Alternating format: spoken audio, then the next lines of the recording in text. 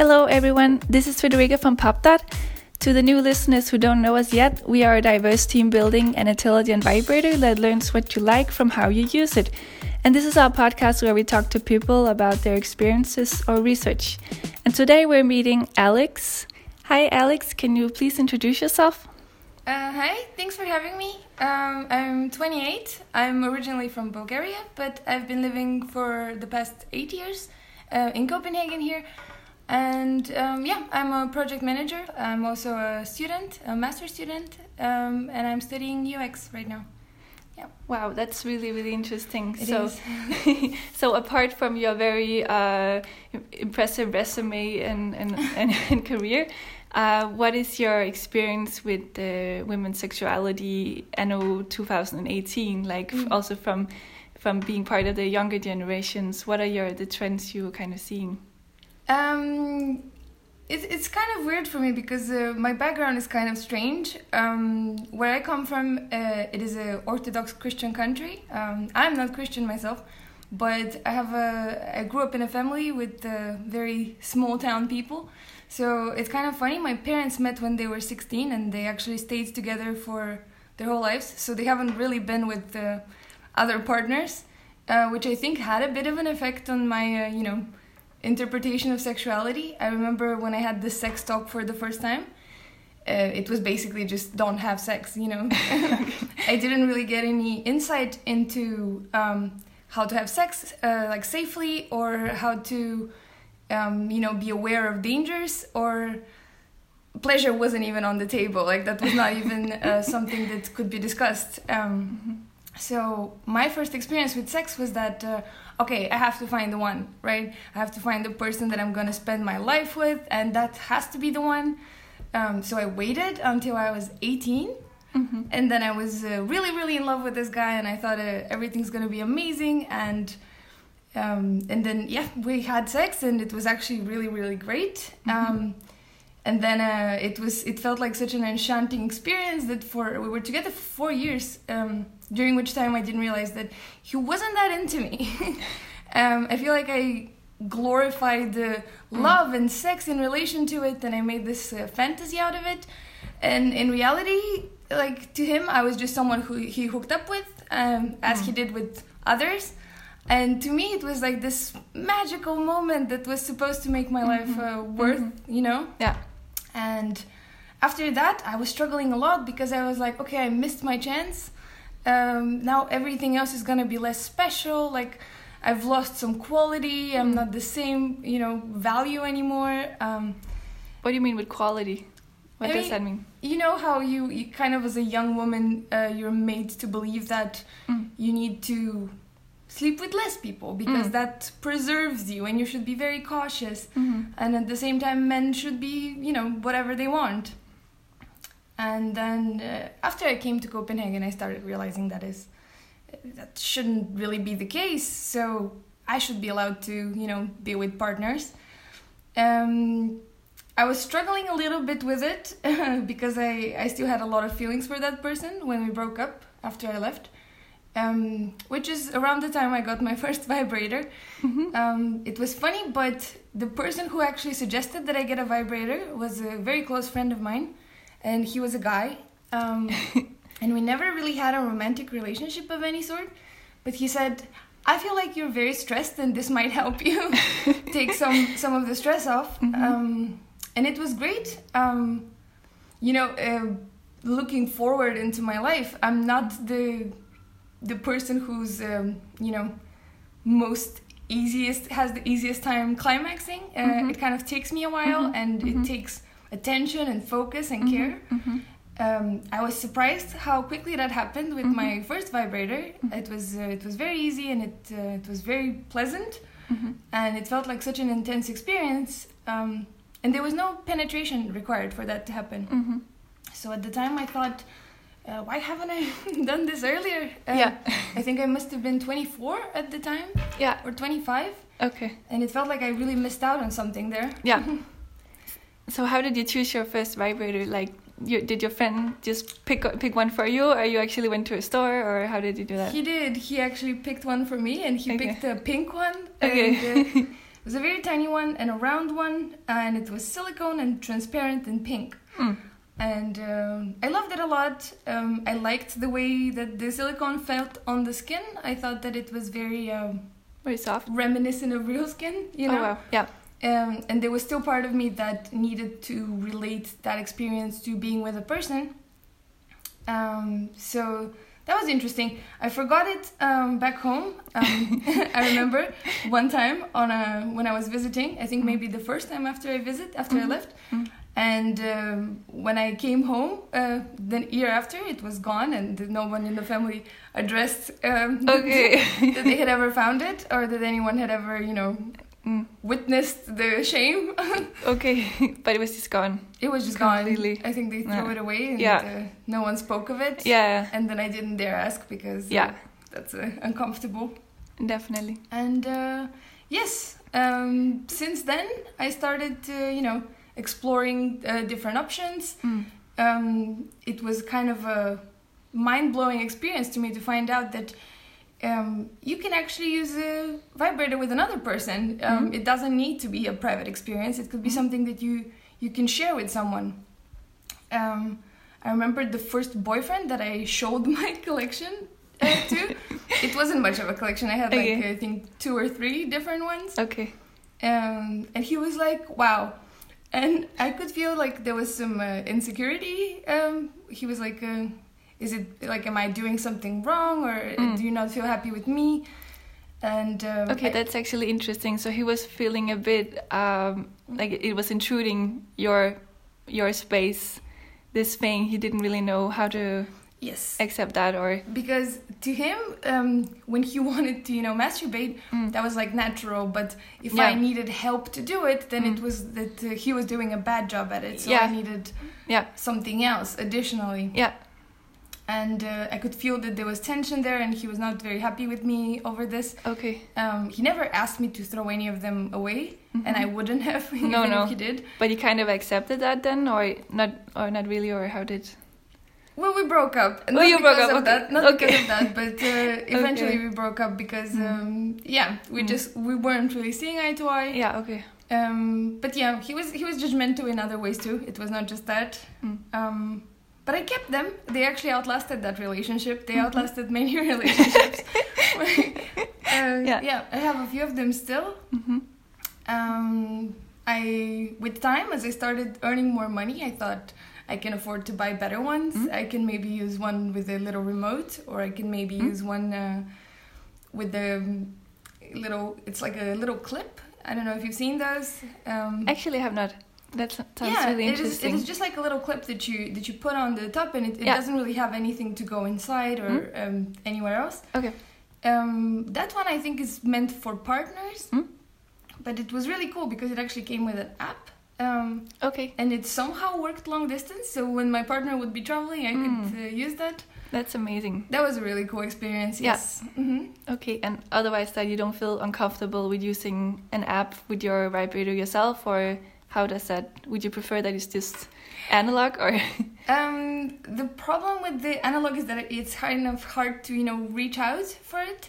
And the problem with the app is that you don't really want to be staring into a screen and into settings when you're doing this. And truth be told, I did drop my phone on my face multiple times when I was doing that, as it happens. So yes, it wasn't ideal either way, but but you're not the only one. I've talked to many different women now, and there is a reoccurring problem that your arms are simply not long enough to actually hold it. That's a problem. So what have you done to kind of are you using a guy every time, or when you do it yourself, how do you then overcome this issue? Honestly, for me, if I would be doing this on my own time, I wouldn't necessarily need to insert anything. I would just press it and feel the vibration, and I find that's quite enough most of the time.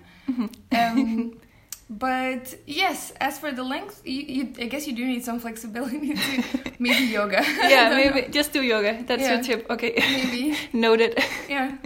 Okay, super interesting.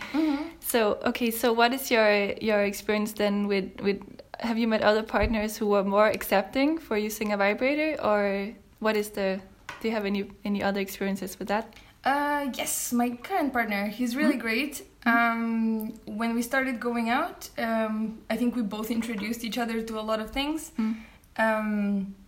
We both kind of went out of our comfort zone to understand how the body works. And him, like many men before him, was under the impression that women don't really need any additional stimulation to orgasm. So when I told him that, he was very like, oh, how many women have lied to me? And I was like, well, maybe you should have been paying more attention. Yeah. But he was very open. He was like, so this is a whole new world of sexuality that exists. So he's been very open. We've been trying a lot of things. He's never felt, like it takes away from his masculinity to use other things. Yeah. Or he's always been open to, okay, how can we make this experience even more fun? And him understanding that it could be better for me too. Made him, okay, I would feel good if you feel better, so what can we do to get you going so that I can relax and also enjoy this? So yeah, we've been trying things together. He's very chill about it. Great. Yeah. That's really nice. Congratulations, you found a great guy. Thank you. I think so too. Yeah. Okay, so just kind of moving a bit back again. So it sounds like there was like a clash with where you came from to Denmark in terms of sexuality. Like, can you maybe elaborate a bit about like what have you experienced in terms of that? Yes. Where do I start? Yeah. I don't really want to go too much into detail regarding my home country because I don't know. I think like I probably also have a wrong idea of it at this point since I left 8 years ago. So I feel like things have probably changed. But it's one of these places where sexuality is okay for commercial purposes, but for like private purposes, like no, like you can't do that. People are still very much opposing the ideas of getting a divorce, for example, because like if you marry someone, like, you have to stay with them, and then if you're with someone, of course, you have to marry them, and so on, and then you shouldn't have kids unless you're married, and that whole shebang. And in Denmark, it was very liberating for me to find out that you don't necessarily have to abide by these outdated rules in order to feel like an individual and like a person who can still, contribute to society or have a happy life themselves. You don't necessarily need to be validated by something. It was really cool. I initially never really intended to stay here for this long. I wanted to finish my bachelor, which was 6 years ago. Oh, okay. And then I wanted to move on. But then I kind of fell in love with the freedoms that people have here. Yeah. With the respect that people get, with the, that whole attitude of respecting people's privacy and people's choices, which I think is so valuable in today's times. As a woman, I feel empowered being here. I feel like I don't have to worry for my safety because I spoke up or things like that. I just get to express myself and I get to be myself, and that's okay. At most, people will be, why do I need to know that? Like, okay, you're a sexual being. Like, I don't need to see that, But I feel like people are not cashing in on that, and at the same time shaming you for expressing that as they would in some other countries. Yeah. Sure. Okay, really, really interesting. Yeah. So how do you see yourself now living in Denmark? How has it influenced your personality and your personal freedom and your whole personal idea of that? I've definitely become, more open to things. I've definitely become more outspoken. I'm not really worried about saying things anymore. I don't see why that should, be an issue. People are allowed to have an opinion. For the using sex toys part, it's been really cool. What I like about Copenhagen is that it does have its little areas that can spark up your interest, and they are, because it's a small town, they're kind of easy to come by when you go to the station and so on. At the same time, it's so easy to order things online. and I was really pleasantly surprised by the way that when I would order a product online, they would change the name of the sender, so to respect my rights to maybe not make that public. Yeah. So they would write something else from the sender, so that it wouldn't be obvious that it's a sex toy. Yeah. Which was really cool. Mm-hmm. But yeah. Mm-hmm. And what about? So do you usually buy your sex toys online, or have you ever gone to a shop? And how do you feel about that? Do you feel comfortable doing that, or? I've been in the shop only to browse and get inspiration. Yeah. I've been there with my boyfriend. He gets a little freaked out. He's not there yet. Yeah. He's a little uncomfortable in these shops. Mm. So we usually, when we want something, we buy it online. It's a little easier, and you also get more time to browse. I feel like he has this thing where he can enter a shop without a problem, but if he stays there for over a couple of minutes, he would start feeling like a creep, like, I've been here for too long, and they're probably asking, why is he looking at that one thing? And he gets very self-conscious, and he always thinks like, we should move. No. So yeah. Okay, so you're the one dragging him in there and making him stay, at least to some extent. Yeah, I think it's curious to browse and not just the toys, but they have all these fun clothes and all these little things to play around with. They even have board games. So there's a lot of interesting things if you just want to explore. Yeah. Mm-hmm. Yeah, that's really cool. Okay, so do you have like a message or a statement you kind of want to share to the listeners? Something that you believe in strongly, or like an advice, or like what would you tell people who are maybe a bit still uncomfortable with maybe using vibrators or doing that? What would you tell them? It's really hard to come up with something that doesn't sound like a cliche. Yeah. Like, be yourself. Yeah. It's alright. But what I think is important to remember is that your body is just yours. It's nobody else's. It's not your parents, and it's not your country's, and it's not your husband's, and it's just yours. So whatever you want to do, it's really your choice, and nobody can judge you for that, or nobody even gets to comment on that. It's just not fair. So if you want to use sex toys, whatever sex toys you want to use, that is your personal business, and that is your body, and you get to do these things. You're allowed to take ownership of yourself. It's really nobody else's business, and if people want to be part of that, that's great, and you should let them. But if they don't, then they're missing out. They're missing out of the fun. Yeah. Okay, that's super great, super good advice. I think you're really being a kind of a role model here for the younger generations, speaking out, really, definitely. What are your do you have any future plans in terms of doing something for women or in general, or do you just plan to work on your own career, or? Yes. Well, I do have a plan. I've had something brewing in my mind for a long time now. As soon as I came here, and I came to the realization that we don't really have any type of sex ed back home. I thought that that's a very real need that needs to be addressed. People don't really get introduced to the dangers of protection and how to take care of themselves, and how to make sure that there's many aspects of it. You shouldn't go into cars with strangers, or you shouldn't. You should use protection, and you should provide your own protection, because you can't always trust the protection that other people provide for you, and things like that I think are important. Growing up, I had friends who got pregnant very early, friends who got STDs very early, and their lifelong lasting effects that are still affecting them today. And I think if we had any kind of education, that could have been prevented. And all I had was my communist biology teacher just saying, just don't have sex. That was our sex ed, and that's not efficient in any way. No, because people will have sex anyway, so you might as well just give them the tools to do it in a smart way. And then you also shouldn't really brew that self-hatred over doing it in young people. You should you should let them. I mean, there's worse things in this world you can do than to, have fun. To make love.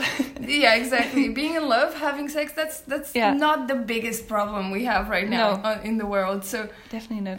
I think that's something that needs to be nurtured, and I would love to propose some kind of reform in our education, but I don't think I have the network back home anymore for that. I do have some people who are working in governmental institutions, but what I thought would be more valuable was to create a children's book for maybe preteens.